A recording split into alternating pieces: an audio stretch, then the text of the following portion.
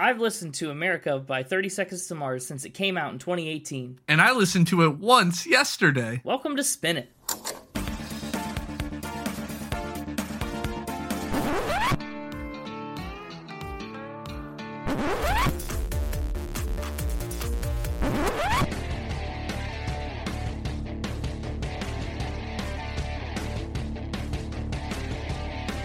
Hello, everybody, and welcome back to Spin It, the record ranking podcast for people who would rather be listening to music. I'm James. With me is Connor. Feels weird knowing people listen to this podcast. I told you people have been listening. It's a phenomenon that's sweeping the nation. I don't know if we should go that far. Internation. It's international. Yeah, I got the chance to talk to a couple people who listen to it, and now I feel pressure. Don't feel pressure. It's the same podcast as always. I don't mean to burst your bubble here. People have been listening since episode 0, so it's the same thing. Yeah, I'll just forget they exist. Okay, you heard it here first, audience. Connor has forgotten you exist. Wait, we have an audience? No, there's no audience. Forget I said anything. This week, we're talking about 30 Seconds to Mars and their most recent record, America. You may be thinking, that's a weird 30 Seconds to Mars record to pick. And you're probably right. It's because James hates it. I don't hate it. And we're going to find out more about it in a bit. But 33 episodes in, I wanted to mix it up and, do an album maybe towards the lower end of the list. Because he hates it. I want to, preface the whole episode by saying I like 30 Seconds to Mars a lot. I'm a big fan of a lot of their earlier singles. This album... But not this album. I don't want to get into it too much because that's what the whole podcast is about. Spoiler alert for the rest of the episode, he hates it. That's not true. That is untrue. Calling me a liar? Yeah. You're supposed to say I'm not calling you a truther. I know what you want me to say. That doesn't mean that's what I'm supposed to say. You calling me a mixtaper? 30 Seconds to Mars is a Los Angeles-based alt pop now band. They formed in 1998, and they even, sing a lot of songs about being from Los Angeles, like City of Angels from their Love, Lust, Faith, and Dreams album. So you probably could guess based on their sound and some of their lyrics that might be where they're from. The band is currently made up of Jared Leto, who sings, plays the guitar, the bass, and the keyboards. Yes, that Jared Leto. Yeah, that Jared Leto. The Joker. Is that really what... Like that, like the only thing you know him from? No, I also had way more popular and well-received roles than the Joker. Yeah, I know. No, I first knew Jared Leto as an actor from Requiem for a Dream, a role that he absolutely crushes. I mean, don't watch that movie unless you're ready to watch that movie. But Jared Leto is a phenomenal actor in that one. He's a good actor in the Joker, in the Suicide Squad, but the role is the problem. The role was meh. Right. Anyway, Jared Leto is the frontman of the band, and his brother, Shannon, is the drummer and the percussionist. That's it for now, but past members include Tomo... Okay, listen, I'm going to botch this last name. I looked everywhere for an interview, for a video, where someone said his last name so I could hear it pronounced. Nobody says it, they just call him Tomo, but he's Croatian. Tomo Milicevic is the closest that I could get. But he was the lead guitarist from 2003 to 2018, and that includes the recording of America. He's a very critically acclaimed Croatian-American producer, a great musician, and he was really a key piece of the band for that stretch of their career. Past members also include Matt Watcher, who played bass and keyboards and sang from 2001 to 2007 for some of their bigger records like A Beautiful Lie, and then Solon Bixler, who played guitar and sang from 2001 to 2003. So that's 30 Seconds to Mars. Currently, it's just a band of two brothers. Have you heard of 30 Seconds to Mars, by the way? Do you know any older singles and stuff? What do you know? Couldn't tell you. Oh, you just heard of them. I've heard of them, and I know I've heard some of their songs. And in fact, there's at least one song in here I'm fairly certain I've heard on this album. But ooh.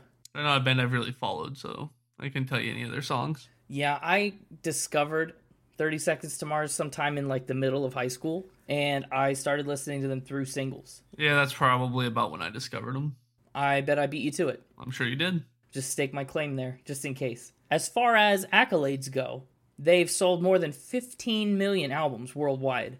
Their first big hit was The Kill, one of my favorites of their earlier songs, and their music video for that picked up 2 nominations for MTV Music Awards. Since then, they've really been on the up and up, winning 82 awards around the world on more than 170 nominations. They've got 6 Kerrang Awards, 3 of them were for Best International Band in 2008 and 10 and 11. They've got 9 MTV Europe Awards and 6 nominations for Billboard Music Awards. And they won Modern Rock Artist of the Year in 2007. And it's another one of my little mini games on the podcast. 30 Seconds to Mars, like a few other artists that we've covered, holds a Guinness World Record. Want to take a guess? I have 2 guesses. Okay, 2 guesses. Yeah, one of them would be Wonderful. something One of your regarding... guesses, hold on. One of your guesses better not be fastest time to get to Mars. All right, I got 1 guess. Okay. No, I still have 2 guesses. Good, because that's not a Guinness World Record. That's a Guinness Mars record. Boo. Anyway, 2 guesses. Okay. I'm gonna guess my first guess is gonna be for their music videos. Like it's gonna be a music video related world record. Ooh, okay. And then my other one would be for their live performances. It would be a live performance related world record. Okay, can you be more specific? Either like most number of back-to-back performances or like longest performance. Like that. It seems like they'd be like the kind of person to do something like that. Okay, interesting. You're pretty close. Their Guinness World Record is for the most live shows performed during an album cycle. They earned it in 2011 as a result of their Into the Wild tour, which was the band's second worldwide tour in support of This Is War. They played 300 live shows, and they were actually really ahead of their time, too. Their 300th show was live-streamed around the world. So that is 30 Seconds to Mars Guinness World Record. Another fun little trivia tidbit, fun for us, not fun for the band, is that they got into a really weird legal battle with their record label. They were initially signed for a 5-record contract, but they tried to get out of it after only 2 albums because more than 7 years had passed, and there was this California law that provided a loophole that said you couldn't be in a contract for more than 7 years, even though the contract was for more than that even when they signed it. So it was a whole big mess. They got sued for a lot of money, and it was a tug of war. And that really affected the production of their next album, which was Love, Lust, Faith, and Dreams at the time. But anyway, that's my little trivia tidbit. They, sued the record label. This week, we're talking about America. If you haven't heard it and you want the context for everything, you know what to do. America came out, America the album, not the country. America the country came out in 1776. America the album didn't get here till April 2018. Boo. It's different for a 30 Seconds to Mars album. If for some reason you're familiar with 30 Seconds to Mars and not yet familiar with America, temper your expectations, I guess. It's kind of this deeply ambient power alt pop.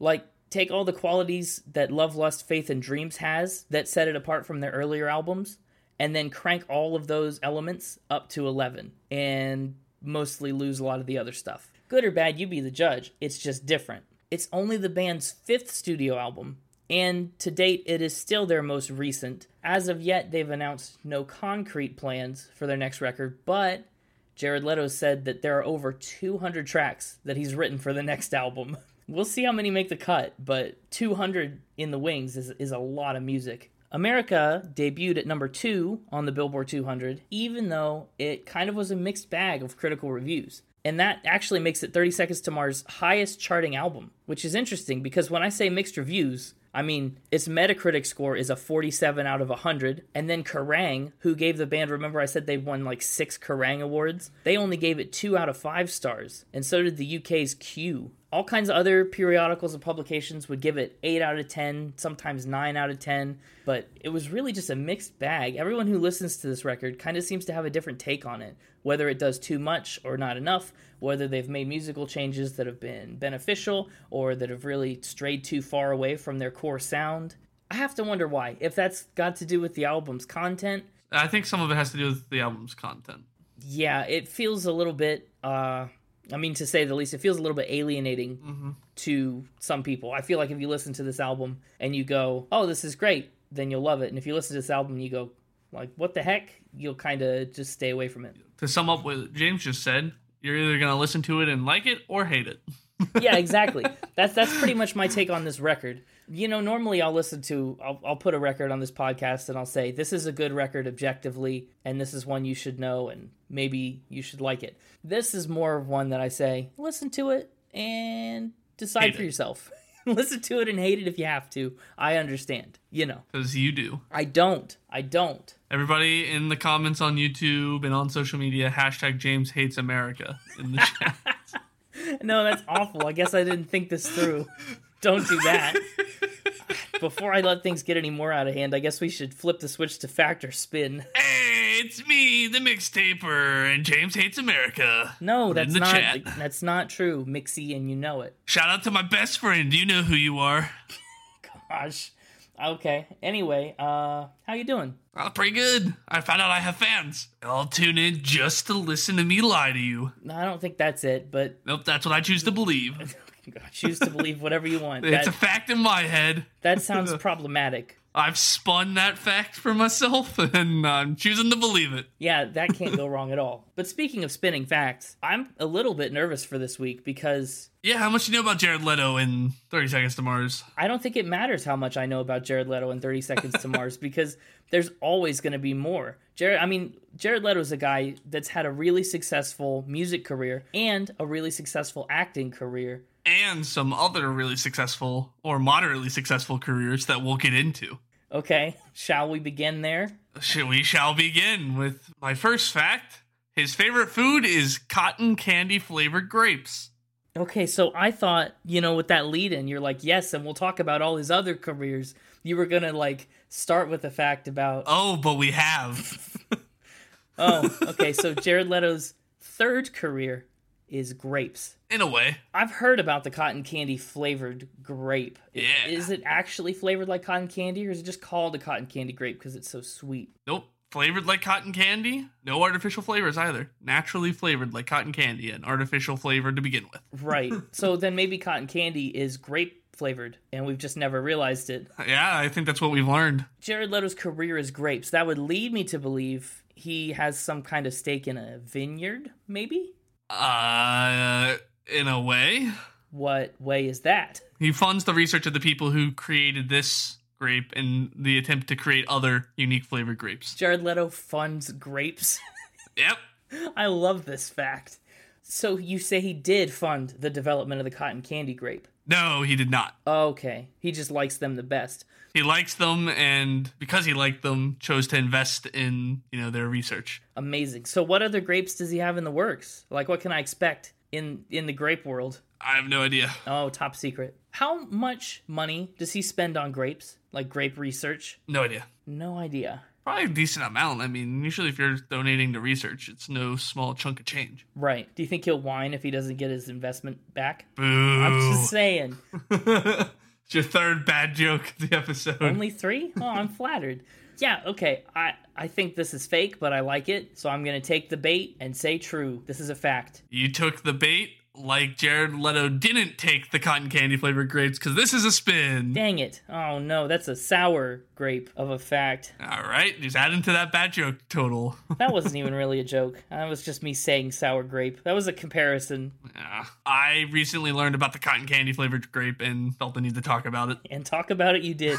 Dang it. Hey, Jared Leto, I have an investment opportunity for you. I don't have the opportunity. I just have a recommendation. Again, I will give you the point back if he invests in the cotton candy flavored grape business. That's awesome. I'm going to try and make it happen. I tried and tried. I cannot get Rascal Flatts to reunite and rewrite Romeo and Juliet. It's just not going to happen, and I'm so sorry. Apologize to yourself. You're the one missing out on the point because of your lack of commitment. I can miss a point here and there because my lead is so insurmountable. Listen, we don't need to talk about the lead. Okay, so that's Jared Leto's other career is spending money on grapes. We didn't even talk about that. But it's not. Right, but how is that? But his real other career... Okay, yeah, what's Jared Leto's actual third passion? As a Danish albino filmmaker named Bartholomew Cubbins who sells rocket toys.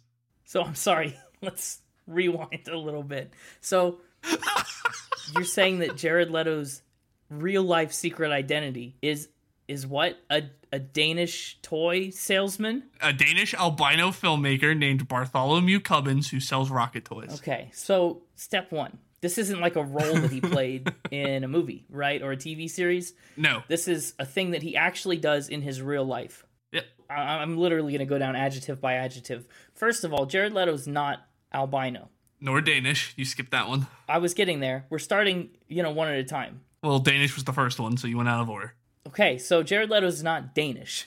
Correct. Why does he pretend to be? As part of his pseudonym, Bartholomew Cubbins. But why did he pick a Danish person to be his pseudonym, like his alter ego? Why didn't he pick an American, which he is? He doesn't want it traced back to him. That's the whole point of a pseudonym. Are we going to get in trouble for this, for tracing this back to him?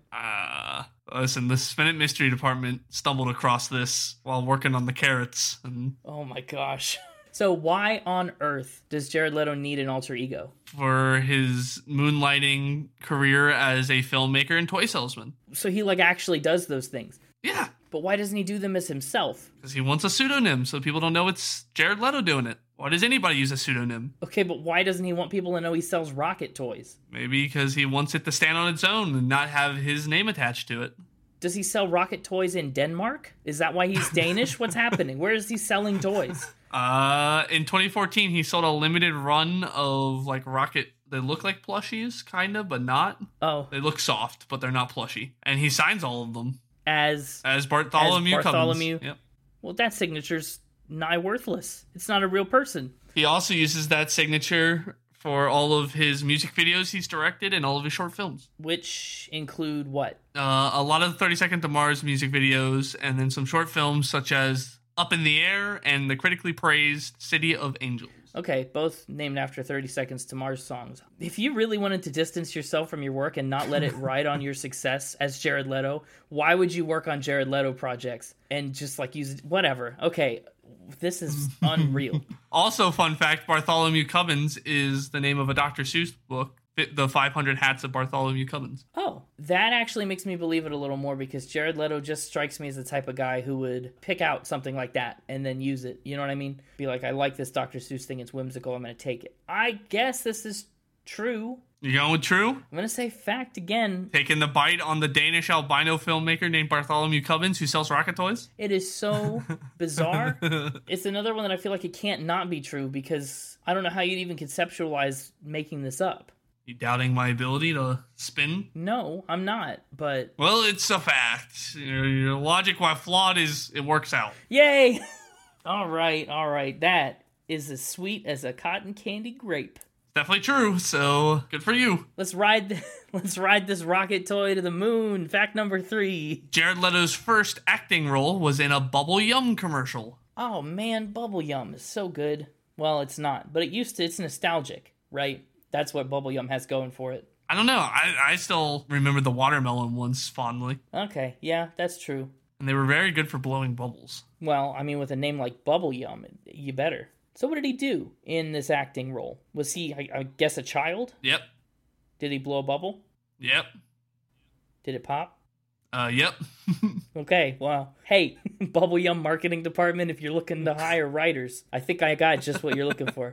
The commercial also featured a couple other kids, a turtle, a boombox, and 2 giant speakers that blow up. Why do they blow up?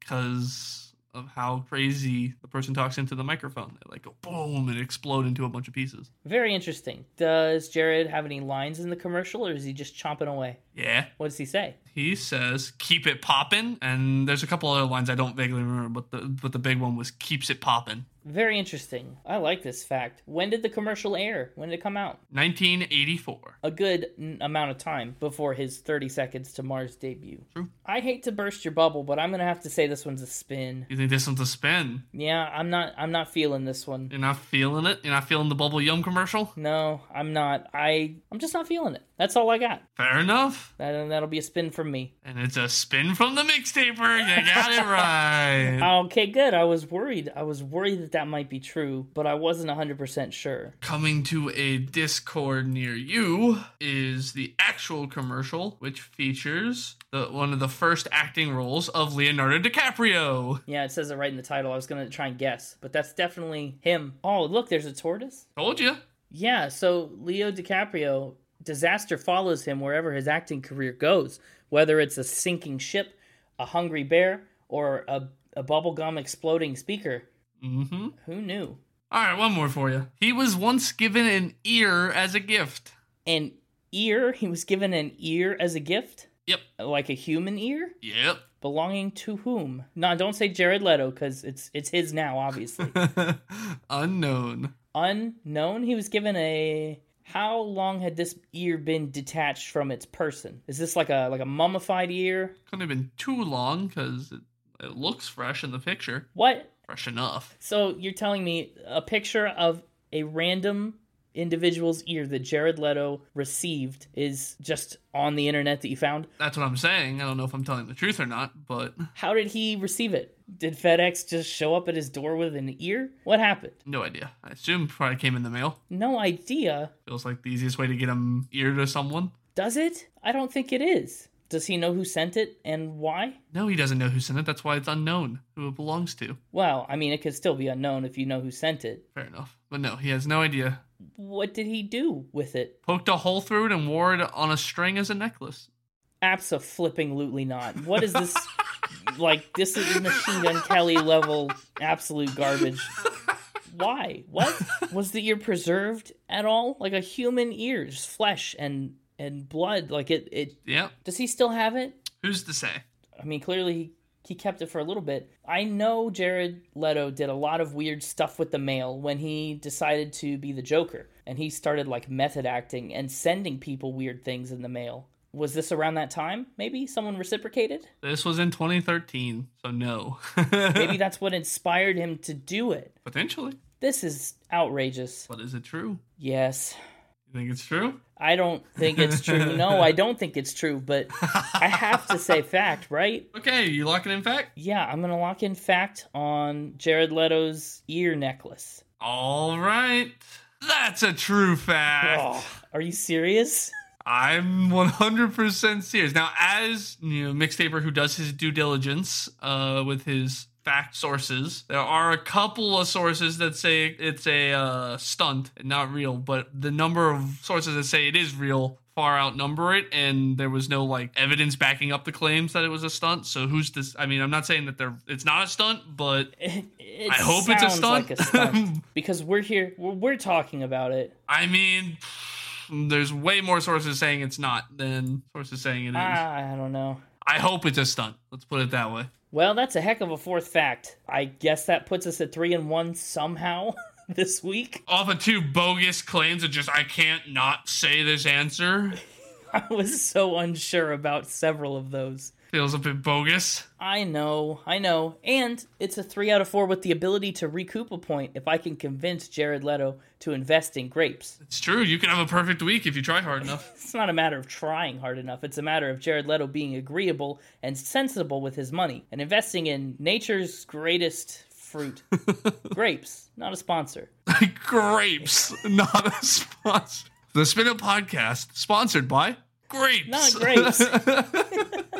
Well, have a great week, Mixtaper. I'll see you next time for another unpredictable round of fact or... I say unpredictable, but I predicted 3 out of the 4. Unpredictable round of fact or spin. Yeah. Welcome back, Connor. Are you ready to talk about some of the more unique cover art that we've seen so far? Yeah, let's do it. Yeah, I think we've only talked about one other album that does something kind of similar. America was released with 10 different album covers, and each one was for a different medium or store exclusive. So Apple Music, Spotify, Amazon, CDs, for Target, for Walmart, whatever, all these, even cassette tapes, they all had different special stylized covers. And each of the covers is a different color, and it contains a really simple, like minimalistic list of things like the most popular sports, celebrities, drugs, the most rich YouTubers. It's an interesting minimalist cover. But at the same time, maximalist because of how many of them there are. I guess. Well, the Spotify cover is pink, and it's the 6 American names. Jared Leto says that all these lists individually are meant to shock people on their own, but collectively, he thinks of them as a time capsule for life in America at the time the album came out. Interesting. Yeah, I know. We're a few years removed from 2018, and I guess a lot of these things are still pretty relevant. So that's the album art. It's very interesting, I guess, meant to evoke or provoke you into something. It's not really clear exactly what he's trying to stir up with these little snapshots of different American things. So in that way, I guess it's individualized. You know, your response can vary from person to person. Like how your response was to immediately hate it. I don't immediately hate it. I don't know why you're going... It's going to be a long episode if that's every other sentence you say. Strap in. Wonderful. And let's talk about track number 1. That's right. The first song, and arguably 30 Seconds to Mars' biggest single from this album, is Walk on Water. And the first Connor top 3. I'm not surprised by that at all. Was it a top 3 when you listened to it the first time, or did you have to go through the whole album first and be like, okay, I'm putting this one in the top 3 now that I've heard them all? So the way I usually do it is as I listen, anything that I think might make top 3, I put top 3 question mark, and then I go back and remove the question marks. Right. And so this one got a question mark right away, and then, it was solidified after I heard them all. It was like, yep. Gotcha. Jared Leto says that Walk on Water is a song for all of us. It's a song about freedom, about persistence, about change, and about fighting for what you believe in. It's a call to arms, but also full of all the optimism and hope that is such an integral part of the American dream. I liked the way it started. Yeah, starts very cool. So you ranted and raved about how much you hated this album before I listened to it. I absolutely did not. I did no such thing. I try to tell you very little about what I think about the albums before we go into them. I'm just trying to push this narrative. Anyway, I didn't really know what to expect going into this album, and I liked the way it started. Had a lot of big hits. It's a big song. So what you'll learn about 30 Seconds to Mars, if you couldn't tell, is that they're a big stadium rock band, right? A lot of the music that they make or have made in the past plays really well in live shows. I'm sure. And I think a lot of that is what's not translated too well for me into this album. We'll get into it, but Walk on Water is kind of that vibe, right? A big stadium anthem. Mm-hmm. It starts with a big hum. The hums are really cool. They have some great lines in here. Do they? I liked a lot of their lyrical choices. You gotta be kidding. Okay. Like what? My personal favorite in the song would be the coupling of a thin line, the whole truth, the far right, the left view. I really like the far right, the left view. Why? What is that line? What's it mean? I mean, it's talking about like politics, right? The far left and the far right. Yeah, it absolutely is about politics, and that's politics in America. What's it say? Let's just break down the whole thing if we really want to break it down. Yeah. I'm just, you really got to break it down to get anything out of this one. No, we don't. We really don't. You're squeezing an already juiced orange. You're gonna pull another one of these where you overanalyze the lyrics and expect everyone to make some grand statement. No. That what you're gonna do right now? No, but he says, the very first line is, can you even see what you're fighting for? And literally, he doesn't say anything about what you're fighting for. Can you see what you're fighting for? And then he immediately says bloodlust and a holy war. Sure, yeah, he doesn't ever tell you what the holy war is. He just says, we're involved in it, and that's it. Like, there's no clarification. It's really just devoid of a lot of, I don't know. He says a lot of things that feel like they're meant to poke you in a direction, but it's not a direction that he wants to poke you in. It's the direction that you want to take whatever he says. Much like he said that a lot of his words on his album cover were meant to encapsulate America at the time, I think a lot of his lyrics are supposed to point out, or at least how he views America at that point in time. In 2018 America. And so going back to the line I like, times are changing, a thin line, the whole truth, the far right, the left view, breaking all those promises made, times are changing, right? He's talking about politics and politicians who walk that thin line of telling the truth, not telling the truth, and making all these promises that they know they can't keep, and how he wants people to rise up, or that he thinks people are rising up, and that times are changing. Yeah, but that really doesn't feel like a thing that's changing. That feels like a... Well, he was hopeful it was. Right? Sure. He's telling people, listen up, hear the patriot shout, times are changing. He's thinking all the patriots are about to rise up. Whether or not he ended up being right or not is besides the point. But he was hopeful that the patriots were going to be rising up and making a change. Yeah, I guess I understand the hopeful optimism that he talks about here, but honestly, this song does not, electrify me, right? I guess he thinks it's some big... Do you believe that you can walk on water? Do you believe that you can win this fight tonight? That's cool. That's a good win. It's a good line. Right, do you get what it's saying, or are you going to be like, what's it saying? No, I'm fine with it. But he doesn't ever, do you believe you can win this fight tonight? Jared Leto, what fight? Right? Okay, tell us. Give us something here. In order to make change, you have to fight against the people who are currently doing what they're doing. That's the fight. And I think the line, do you believe that you can walk on water? I don't know, the way I interpreted it was that's what you'd be saying to the people who are in this position of power, right? Do you think you're Jesus? Do you think you're God, right?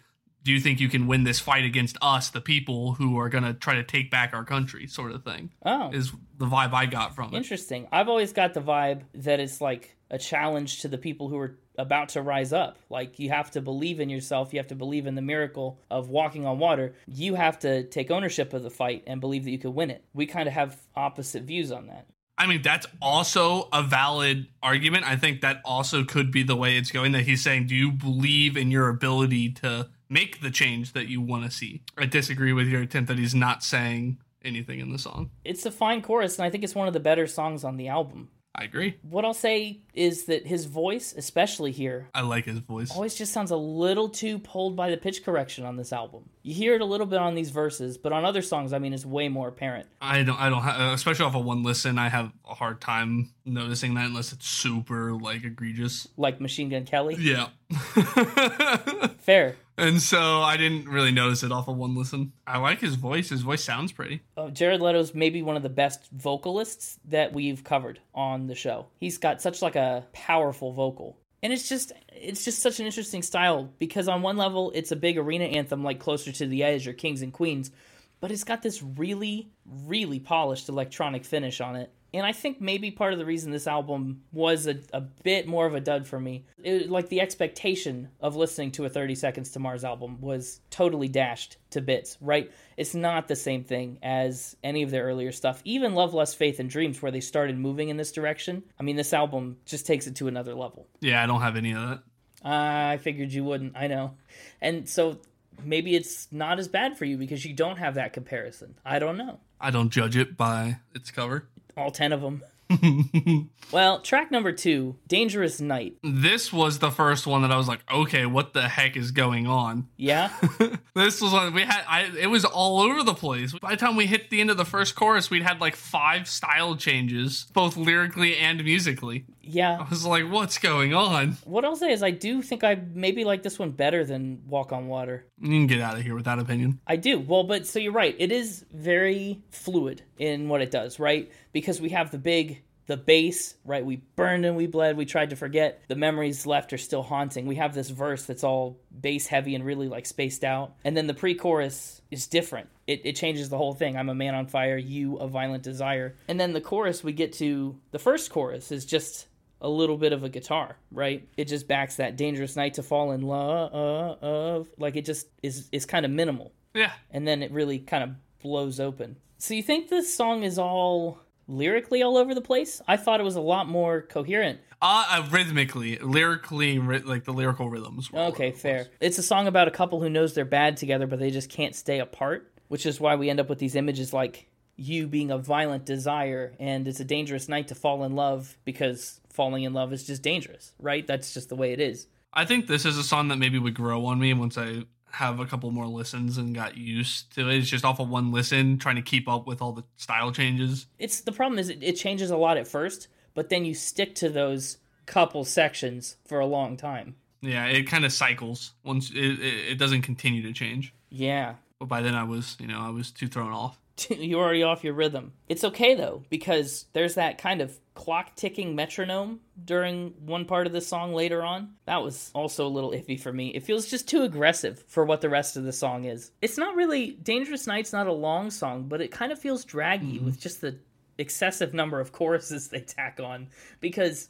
they just slap a couple of them together right at the end, and the bridge does nothing to break them up. It's just a couple of O's, which, by the way, I know we can't give the repetitive award to an entire album, but this album probably has more O's than any other record we've talked about as a whole. Yeah Yeah, a lot of them. And I think, again, that's because on this record I feel like they're trying to write stadium anthems, and that's where it lacks for me. Earlier they would just write music for the sake of having music, and it would be a good song that happened to be a stadium anthem, and they realized that was working. And it feels to me like on this album they said, let's write a bunch of stadium anthems and people will love them. I mean, is it wrong for them to have felt like they found their sound and try to stick to their sound? Well, no, but it feels a little forced.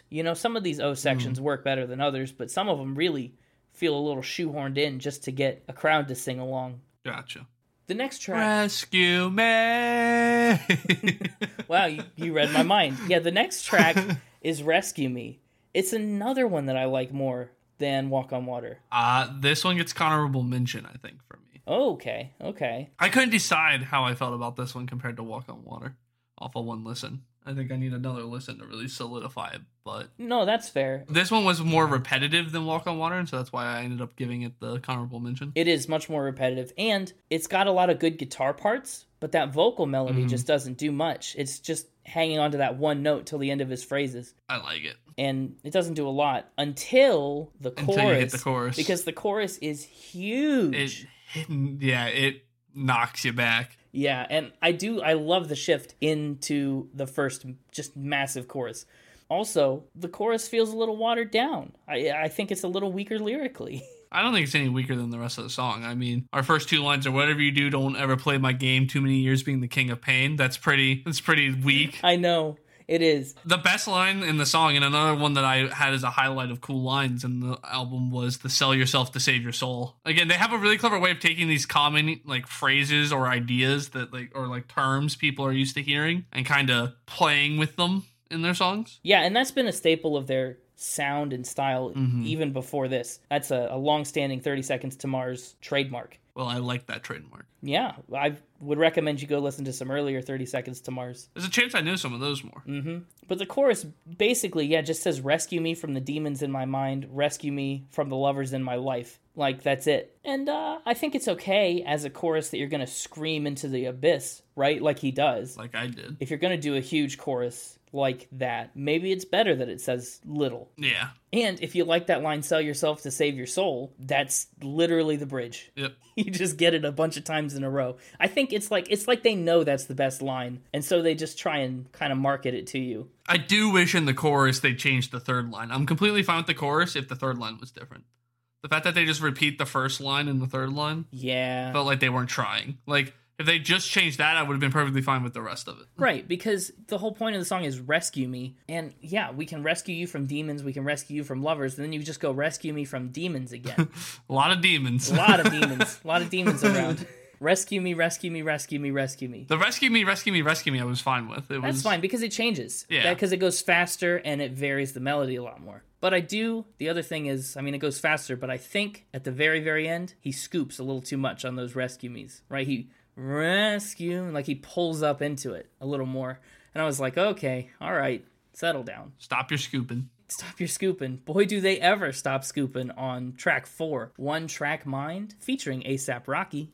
I honestly, to this point, I think the album's been on a good trajectory. It hasn't been all that bad, right? It's been different. It's not bad, but we hit But then we hit this one.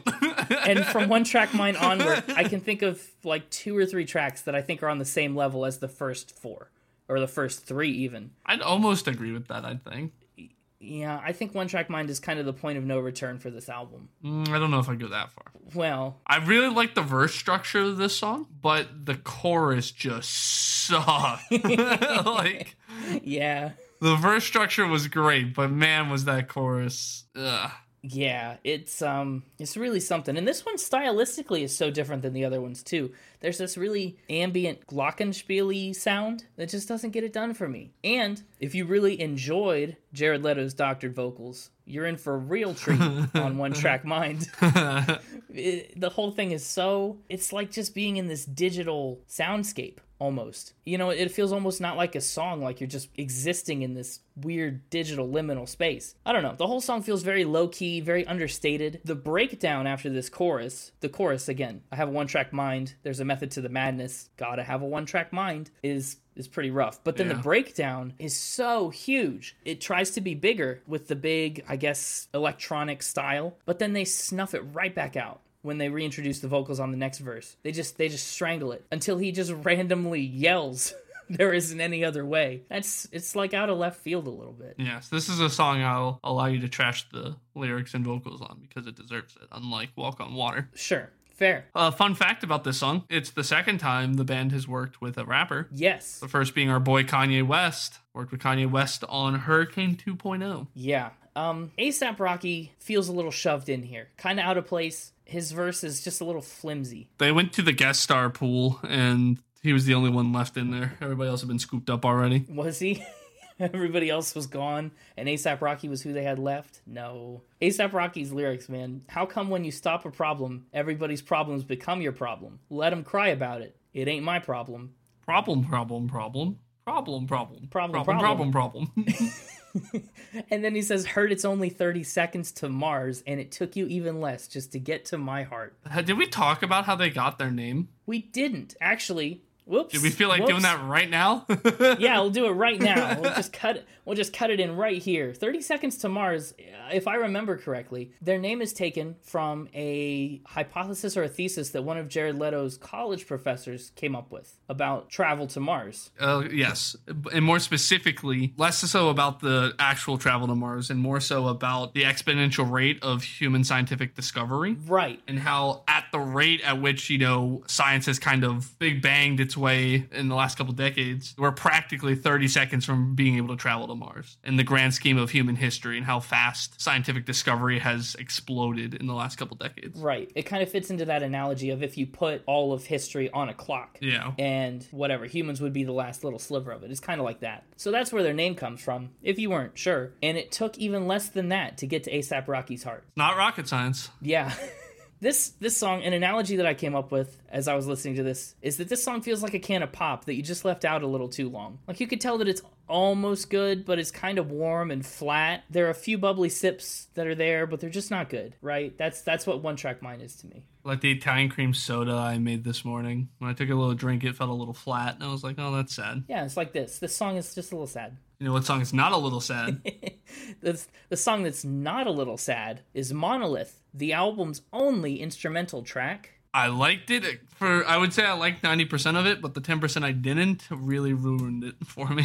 Really? Which 10% did you not like? The scraping violin sound. That sucked. Oh, yeah. Rather than actually playing it, they're like scraping the strings. Yeah. Yeah, I did not care for that at all, and it went on for way too long. Well, I mean, the whole song is pretty short, and it's decent enough. I think it's kind of the perfect bridge that pulls us out of the slog of One Track Mind.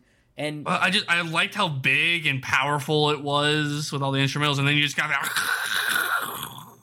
happening way too much in the foreground, and I was like, stop. It's a little rough to listen to, but it does set you up for the themes of the next song, which, is Love is Madness. Featuring Halsey. That's right, Halsey's back. When are we going to finally do one of their albums? This is the second time you've teased me with them. Oh, man. And it's the second time I've really liked it. This is the next Connor top 3. I know. I really want to do Halsey. Put it on the list. You set the schedule. I really want to do Halsey. I flipping love If I Can't Have Love, I Want Power. I'm waiting for the right time. Anyway, I do like Love is Madness. If you're curious about the other time we talked about Halsey, they're previously featured on episode 9, Machine Gun Kelly, in the song Forget Me Too. Also, the other weird body-related factor spin. There've been a couple of weird body-related factor spins, but yeah, one of them was the blood necklaces and stuff.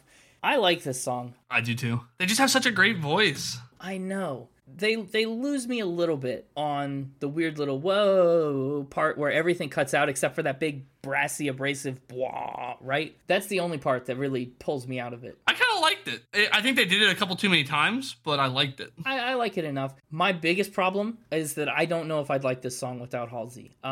There's that one part. There's a couple parts. Well, I wouldn't have liked the Machine Gun Kelly one without Halsey, so I think Halsey's what makes these songs. That's why I'm saying we need to do a Halsey album. You're right. You're right. I know. I agree. There's a couple moments where Jared Leto really steps on their toes and like overpowers their vocals, and that's a shame. And I'll agree with you, though. The rhythms get a bit weird, too. Like you said, with the cutouts and stuff like that. Like, I want to say that, like, there's some great, unique rhythms and beats in this album that I think would be great, but it's almost like the execution of them is off. It's like, as a concept, they're good, but the choices of when they choose to use them and how frequently they choose to use them is wrong. But this is not one of those times. I like it. I did like the cutouts with the big... Yeah. The potential for everything. All the pieces are here. They're just assembled in a weird way sometimes. Not counting this one. I said I like this one. No, this song's good. And I know this is one of your top 3s. This is just a good song. It's a great song. Love is Madness is a great way to come out of One Track Mind. One Track Mind should concern you a little bit. Love is Madness should maybe be a little bit of reassurance. The next song is called Great Wide Open. And it's the final Connor top 3. Hey, you gotta give this song credit. You know, it is the most wide open of all these songs. Like, it does capture that sound well. What's interesting is Jared Leto wrote this song somewhere around 2015, which you would think would make it one of the first tracks created for the album. But it's not? That's not the case, no. He said a lot of the other songs were older work. Some of them were even 5 years older or more. I know. I guess that makes sense, though, why he thinks that, like, he's quoted as saying that he thinks this album is, that this is the cornerstone of the album. Oh, yeah, absolutely. And so this kind of sums up a lot of his thoughts. It sounds like a cornerstone of the album. I mean, the big hit, Set Me Free. It's a great big hit. I like it. Yeah. And then we got some Whoa-Oh-Ohs on here. I love a good Whoa-Oh song. Yes. And what I'll say is, too, this is a song that does not, in my opinion, does not overdo the electronic production. I agree. I think this song, I think the song's about perfect as far as the production goes. It's maybe the best on the album or close to it. This song would feel right at home on the Love, Lust, Faith, and Dreams record, which maybe is why I like it so much. And I really like his falsetto. You know, usually he just powers right through high notes, which is awesome, by the way, that he can yell out with such intensity and like such range in his full voice. But this is one of the only times I've ever heard him really get into the falsetto. And it's so nice that he shows the softer side of it here because... And he does it well. Yeah. Some people can't pull off falsetto. No, that's true setto. I like this song lyrically, too. It's not... The highlight lyric on this one was, I swear to God, I'm the devil. Yeah. Again, a nice little play with the terms God and devil there. Yeah, absolutely. I don't know. I just really like the chorus. Into the great wide open, across a land of blood and dreams. Another good line. I will save your heart from breaking. Won't you stop? Set me free. Set me free. Whoa. Yeah, this is another song again that they just built for a stadium with a lot of whoa-ohs. It feels a lot like a spiritual sequel to their song Kings and Queens to me, which means nothing to you, but It does. oh, it does.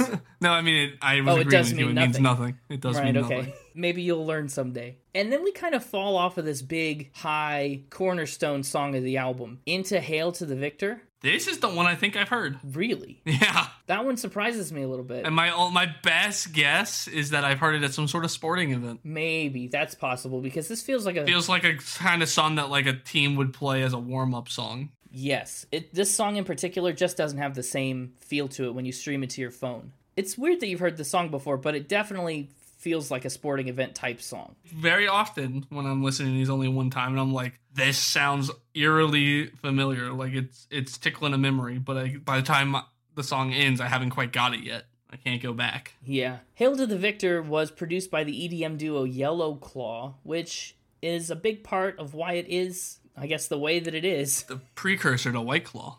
Don't drink the Yellow Claw. This is different. You know, this song is another one that relies on instrumental breakdowns instead of vocal explosions, right? Into the Great Wide Open, Love is Madness, Rescue Me. They're ones that rely a lot on vocals. Hail to the Victor relies a lot on the instruments ramping up after their choruses. This is a song that I think I would like more if I saw them perform it live. Yeah. It's a shame. The next song is Dawn Will Rise. What is the language at the beginning of this one? It's in French. What does it mean? So the first part of the song is a pair of lines that translates to everything must change with time. I must change or die. Pretty dark. And, I mean, pretty thematically reminiscent of a lot of these other songs, right? Set Me Free, Rescue Me, Bloodlust and a Holy War. Thematically, that line fits right in. And the song starts out with that and then the simple piano, which I think does a really great job at drawing you in. And I really kind of like this almost industrial vibe that we build into with the drums and such. Yeah, this was a mess song for me. Yeah. I don't have a lot to say about it. This was the first song that I really started to dread having to score this album, because the songs that are like in my top 3 in honorable mention, I really, really like. Yeah. But everything else has been pretty meh. It's like, how, I don't want the ones I really, really like to suffer, but they kind of have to. Yep. And so it's like, it's a weird one to score. Yeah, so you run into the problem that I ran into with this album, where it's got its good moments. I think a little less so. Yeah, it's got its moments where you really can see through the album, and you get a glimpse at 30 Seconds to Mars, their style and what they do. And then there's a lot of moments that's just covered up. You know, it's almost something else entirely. This song is meant for me too. There's not a lot of vocal melody on it. It's another one that just lingers on one note, and it's another one where he's just so heavily auto-tuned. I do like, though, that the title of the song is Dawn Will Rise, and it feels like it's a dark song. If you're waiting on dawn to rise, that means you're in the dark, and the dawn's coming. You know, change or die is the main idea in the song. What did you think about Remedy? Remedy is interesting, isn't it? It's the only song on the album that Jared doesn't take the lead vocal on. It's Shannon, and instead of all the electronics and stuff, this one's mostly just an acoustic guitar. This is when Jared's off stage getting a water break. Yeah, maybe this is the song that's meant for him to take a break. Again, see, the whole album's just built for a live show, and it doesn't land as an album, a recorded album. It was a joke. Don't you dare use my joke to further your blasphemy. I'm just saying, it feels like the whole thing was very constructed to tour. This song is one that, man, I feel like trying to pry meaning from some parts of this album is like trying to pull teeth at best and making things up to fill in all the gaps at worst. Like, he sings on this first verse, "Hey man, where'd you go today? Did you find some place to stay far, far, far away?" There you go again, on your own again, breaking hearts again. Like, what a lame first verse. It's like they bank on the stylistic change of this song and the new vocalist being so shockingly different that we ignore how absolutely hollow all those lyrics are. You gotta save the solid lyrics for Jared. That's right. Jared Leto's the only one that's allowed to sing substance in this band. All right, okay. Do you hear what I gotta say? No, Shannon, what do you have to say? We're hearing it, but we're not understanding it. Say something. I'm begging you. More demons, by the way, in this song. Verse 2, "Hey man, everywhere you roam, your demons gotta go, but at least you're not alone." A lot of demons. Do you think that he has weed demons, like Machine Gun Kelly had weed ghosts? I doubt it. But if he does, you know, at least he can talk about it, scream about it, laugh about it with anyone. Live, laugh, demon. That doesn't even make sense. At least my jokes are like half funny. I just say things. I throw things at a wall and hope something eventually sticks. That one didn't stick. I don't mean to crap all over that song too much. I do like the style change, but it's just... Sorry, Shannon, we didn't mean to crap all over your song. It's just not a good song. I mean, you sing it well. It's just a bad song. We don't mean to crap all over it, but let me crap all over it a little more. It's okay. If there are any 30 Seconds to Mars, like, diehard fans listening to this episode, I promise I like the band and I love a lot of their other music. He hates it. I love a lot of their other music. I do. He was just telling me before the recording about how this is his least favorite band of all time. That's not true. Oh, goodness. Not even my least favorite album of all time, this. The next track's called Live Like a Dream. Live Like a Dream. A lot of varying sounds on this album, specifically this song. No kidding, I know. I gotta be honest, right from the get-go, the title Live Like a Dream really kind of reminds me of Row, Row, Row Your Boat. Why? Life is but a dream. Oh, okay. It just felt like it was kind of calling that to mind the whole time, for me, personally. Row, row, row your boat gently to the Mars. Yep. 30 seconds later. You made it to Mars. You made it to Mars.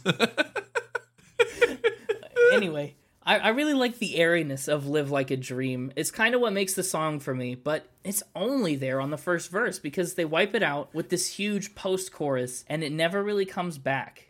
Yeah, I am not a fan of the chorus or the post-chorus. Yeah, Live Like a Dream, broken but free. Live Like a Dream, everybody sing. And then everybody sings. Oh. Yeah, right, exactly. This is an example of too much of a good thing. Too many oh-ohs. Yes, too many of the famous oh-wohs. I do think also, I mean, aside from everything that chorus lacks, the verses feel a little bit like a jumbled lyrical mess. All of a sudden, it was midnight, wild and haunting, and we were running till the sunrise all we wanted. The last night we'll ever do this. The last night, time to go. I feel like that lyric feels like an inside joke for Jared Leto. That feels like a thing that he understands and the rest of us kind of don't have. Last song on the album. We're there. It is time. The last track is Rider. This is the point, Shannon came out on stage and sang so Jared Leto could drink something, and he chose to drink a bunch of alcohol and started slurring his words by the time he got to this song. Well, I mean, whatever, yeah, I guess. Every other word in the opening, intro and verse, he, is slurring the start of the words. It's weird. It is weird. It is. Did not like it. I don't particularly love it either. We've had some songs that do a great job with a few lyrics in the past, But these last couple have just had few lyrics, and they've also just been duds. Except for very specific outliers that I've pointed out along the way. Yes, very specific. But like this one, there's a rider on the storm, a silence when I go away, a violence when I told you. I like that in a rhyme. But when I told you, Lord, you'll miss me, you will miss me. Like, Their problem is, right, they can come up with these really clever turns of phrases and like play with them, and they have these nice lyrics spread throughout, and then they'll just choose to say the same thing 3 times in a row. Yes, that's a big part of it. It's like, you've shown you have the ability to be clever with your lyrics, and then you just choose not to. Right, yeah, and it's like the same thing where they took that one good lyric that we pointed out in the song and made it the bridge 6 times. They just really try and ride that all the way into the sunset, and it doesn't work. You got to do a little more. Well, it sometimes works. Sometimes it works. Okay, you're right, but it doesn't work here. No, it does not, because it's not that good of a line. It feels like a little bit like Anna Kendrick's Cup song. When I'm gone, you will miss me when I'm gone. It's the chorus. Like, this is a little bit of a lyrical parallel, I think. I would love to see 30 Seconds to Mars bring out a bunch of cups and do this song using cups during a live performance. Can you imagine? Pay to go sit through an entire 30 Seconds to Mars concert. If it was all cups? Even if it just this one song, it'd be worth it. Fair. I think Rider, as much as the lyrical part is kind of lame, I think the song is very satisfactorily cinematic, right? We have this massive swell at the end. Oh, the instrumental outro is great. I love it. I know. It's this big melting pot of all the tension and all the pressure that this album's tried to pour into. You know, it's all the electronically polished angst that it tries to evoke. It just kind of explodes into this big final moment and then cuts. And then they kill it. Yeah, it just cuts into dead silence. And it ruins it. No. And it ruins it. No, it ruins it. I love that dead stop. It's the best part of the song and one of the highlights of the album. I don't mean that in an ironic way. The dead stop just ruins it. They built it up to a big old... They didn't even quite make it to the peak, in my opinion. And then they just cut it. Yeah, it's a cool creative decision. It's one of those things that, again, the creative decision and the principle is sound, but the execution was off for me. I kind of like it, especially following that sentiment of you'll miss me when I'm gone, and then suddenly, out of nowhere, it's just gone. Like it gives you that feeling. Right, sure. I agree. The concept is great. It was just not quite executed properly. It was like, you know, when they're doing the cutouts earlier in the album we were talking about, and they'd cut out and then hit you with a big sound, like they did it properly there. It was like, here, you didn't quite make it to the peak. Like, if you're gonna cut out, you gotta at least hit the peak. You can sweep the leg out on what would normally be the fall and just get rid of it, but you gotta at least build to something before you cut out. To me, they didn't quite make it to what they were building to before they cut out. That's fair. Yeah, I don't think it does make it all the way to the apex of what it could have been. I think you gotta at least take it there, especially for the end of an album. Yeah, and I mean, honestly, the fact that they didn't take it to 100% is kind of emblematic of what the whole album was for me. So I actually had the exact, well, not necessarily like that, but I had a very similar note that I said the abrupt ending killed it, but I guess that was still kind of fitting because this album has been all over the place, much like this song was all over the place. Yeah. It started out rough, then it got a little better, then it got really good, and then they just butchered it with the ending. So I was like, I guess that's kind of what the album did, you know? It started out, and it was like a weird roller coaster of likes and dislikes. Yeah, it is. It's a mixed bag, for sure. I mean, whatever you like or dislike, this album has kind of got a good amount of all of it. So, you know, maybe that's why it was so polarizing. But that brings us to Final Spin. And yeah, we are in Final Spin territory. What are your thoughts? The real trick here is, which of these songs do you want to add to the playlist? I think it's a tough decision. I think Walk on Water has to be on it. You seem to really like Walk on Water, and that's definitely the most famous one from the album by far. I think I know what my personal vote is for. We'll see what yours is. I know, it's a tough call. If it were me, I think I would give it to Rescue Me. So Rescue Me is one of my choices. I really kind of want to give it to Love is Madness, just for Halsey. Yeah, but looking again, I don't think I'd like Love is Madness if Halsey wasn't on it. I just as a song. I agree, but we picked the Halsey track off of Machine Gun Kelly to put on there too. I just really want Halsey to be on there twice without having done an episode. You're going to love their album. I mean, I'm so excited. Oh, I'm hopeful. Okay, I mean, I could get behind Love is Madness. Rescue Me is objectively the better... I mean, it's not, I don't know. I have Rescue Me as honorable mention and Love is Madness in top 3, but I think Rescue Me is probably the more popular song. I won't object to using it, but if I could have my cake and eat it too, it would be Walk on Water and Love is Madness. Okay, well, you can have your cake. You may not eat it. We'll do the other way. Can I eat it and not have it? Yeah, I mean, that comes with the territory of eating it. That's true. Unless it's one of those regenerative cakes. One of those? What do you mean? One of those? This is why Final Spin always takes so long to record. It's because of stuff like that. You're right. Anyway, tell me your scores. So, I guess what it boils down to for me is this collection of songs just doesn't excite me. You hate it. As 12 songs. It's a whole dozen here. I think there are about 5 or 6 that I like. The rest of the album feels a little bit like fluff. It's just extra. I've always been more of a singles listener for 30 Seconds to Mars, but I do love all their old hits, you know? Even a lot of the stuff on Love, Lust, Faith, and Dreams I thought was pretty good. This bunch here kind of just feels a little bit like a half-baked effort at stirring up emotions that I really just don't care to have stirred up. It doesn't make a lot of sense to me collectively what this album is trying to say, you know? It's like it wants to work towards a common theme, and it's very close to getting there. It is. It's just not. You know, it can't make it over the hump. They cut it off right before the apex, like we said on Rider. It doesn't get there. So this album just leaves me feeling kind of sad about what it could have been. You know, the band's kind of abandoned a lot of elements of their classic sound and style, and I kind of miss them. So what I would say is don't let this album solidify your opinion of 30 Seconds to Mars, right? Go listen to Closer to the Edge or The Kill or Attack or Kings and Queens before you make your decisions about this band, because I'll admit, this album is admittedly like a rough first exposure to them, and honestly, I think they might deserve a redemption episode sometime down the road, but that's neither here nor there. Let's talk scores. Music is good in some places, a la Dangerous Night, Rescue Me, Love is Madness. You know, there's a couple spots where the music really shines. Walk on Water even, great music. Other songs don't do a lot. Dawn Will Rise, Rider, One Track Mind, really rough on the music. And it doesn't average well. It doesn't play well. The mix is not in favor enough of the good music. For me, music gets a 53. Oof. Is that the lowest music score you've ever given? Not ever, but so far, yes, it is. And again, the good songs are good. It's just that they're so bogged down by the bad. For me, personally. You know, again, disclaimer, it's all subjective and you're allowed to like it. I really don't care. That's good. If you like it, like it. Lyrically, this is rough. I think you'll agree with me when I say this album is lyrically much rougher than Miley Cyrus's Plastic Hearts, which I had plenty of things to say about lyrically. You're not going to trick me into agreeing with your Miley Cyrus hate. I don't hate Miley Cyrus. You heard it here, everybody. He hates Miley Cyrus. He hates 30 Seconds to Mars. And I don't hate this. That's literally completely untrue. But this album just doesn't have many lyrical chops. I mean, we've been critical of so many of these lyrics. And the spots where they're good, they're like lukewarm okay at best. And the lyrics aren't what makes this album for me. I'm giving them a 48. Instruments and production is a different story. I think there are spots where the instruments and production really succeed, like on Great Wide Open, making it feel wide open like they do. A lot of the stuff on Dangerous Night is cool when they pull back to just the guitar. Rescue Me has some really big hits. Jared Leto's auto-tune voice is often a miss for me. Some of these songs just feel boring or overproduced, a little too flat.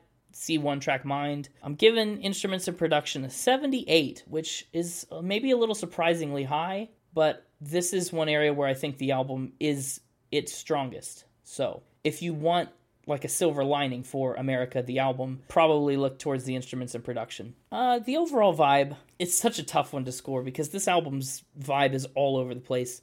Sonically, I guess the style is decently consistent, even though its quality sometimes rises and falls. The 10 album covers thing is kind of a cool concept. I gotta give them credit. I like the concept. I think the execution maybe lacks a little. It's kind of a boring album cover, I'll be honest. Like, to read all these lists and stuff, I guess it makes you think, but it doesn't particularly make me want to pick up this album and listen to it. But anyway, the overall vibe, I'm just giving a 66. It's like, it's not there. It's not great. Which puts the overall score, after doing all the math, at a 57.6. I know. Not the most generous score I've ever given, and, you know, maybe I was a little hard on it because of my just missed expectations. But that's where it lands for me. That's a pretty low score. It is. Where's that put it? That puts it at number 502 at the moment. Oof, out of? Somewhere in the 500 teens. Ew, so almost dead last because you hate it that much. Well, no. You have to figure in a lot of bias because a lot of the albums that I have listened to are things that I know I would like, right? So it's sometimes harder to pick up an album that I know I'm not going to like or that I'm not expecting to like or that blindsides me as something that I don't like. So the list is heavily skewed towards things that I do like more. So I wouldn't put as much stock in its numerical ranking, just in its score of 57.6. But that's me. How about you? I'm curious to see where you're going to put this one because you did mention that you were having difficulty scoring and kind of balancing the highs versus the lows. Yeah, I like my top 4 a lot. I like a couple of the others, a median amount.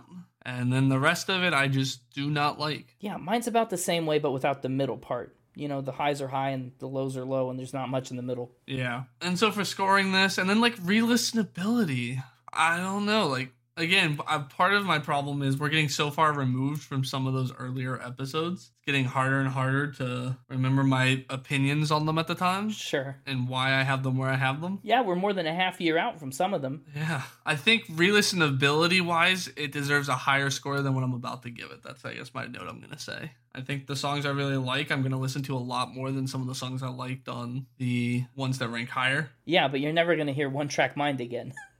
Right. Except for my obligatory second listen. It's an all or nothing. So this one's getting... It's going to get a 4 cotton candy flavor grapes out of 10 for me. Wow. We did it. I broke your floor. I wondered if I would. I do want to put in the asterisk, fine print clause that I still stand by my Beautiful Dark Twisted Fantasy would be way lower than a 5 if we were to do it now that I have my score more defined. Sure.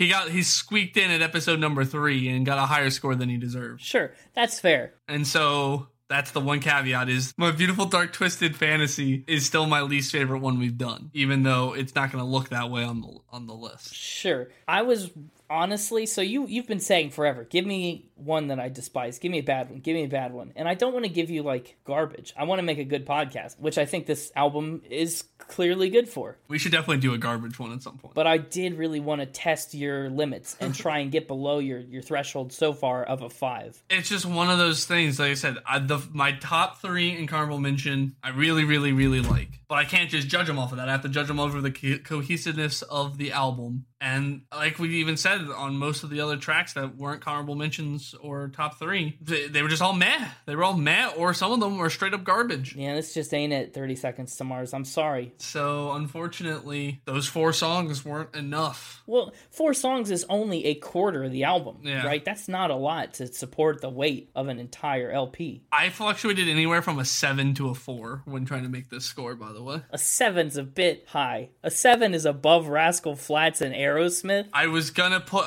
part of me wanted to put it above Tickets to My Downfall. I don't think I'd ever do that, but I guess I understand. It was quickly squashed, but I did have the thought. I'll give you. The 4 tracks on this one that are the highs are higher than most of Tickets to My Downfall. Exactly, and that's, again, until I could really settle down, and because I ended up peek behind the curtain. We didn't record this on the day we wanted to, so I had a couple extra days to really mull it over. But not listen again. Just mull. And so I was able to step back and more objectively calm down from the highs of the album to score it, I think, a little more objectively. Yeah. My last note before I hand over my time is my top 3 in Honorable Mention in album order. Important. This is the most important top 3 in Honorable Mention he's ever given, because if you listen to nothing else on this album, you're probably better off. Yeah. Stick to these 4. Stick to these 4. Walk on Water, Honorable Mention to Rescue Me, Love is Madness, and Great Wide Open. Caveat, Dangerous Night's also pretty good. But other than that, I 100% agree with you. But that brings us to the end of another episode. Another episode, indeed. If you like this episode, and if you didn't like this episode and want to find a better one, Dua Lipa, you should follow us on our socials, at SpinItPod on Twitter, at SpinItPodOfficial on Instagram, and you should check us out on the web at www.spinitpod.com. Thanks for listening, thanks for tuning in, and thanks for being here through 33 episodes. We're a third of the way to our centennial. That's crazy. That's incredible to me. We'll see you next week where we move into our second, Centennial. I guess, third of the centennial as a podcast. Our second tennial. Yeah, no, because that sounds almost like 200, and that's not true. Could be. Will be someday. Yeah, in about, 166 episodes. Until then, have a great week, and as always, keep spinning. Keep spinning. Do you believe that you can keep spinning on water? Do you believe that you can spin on water? Do you believe that you can spin this fight tonight? I'm gonna hit stop.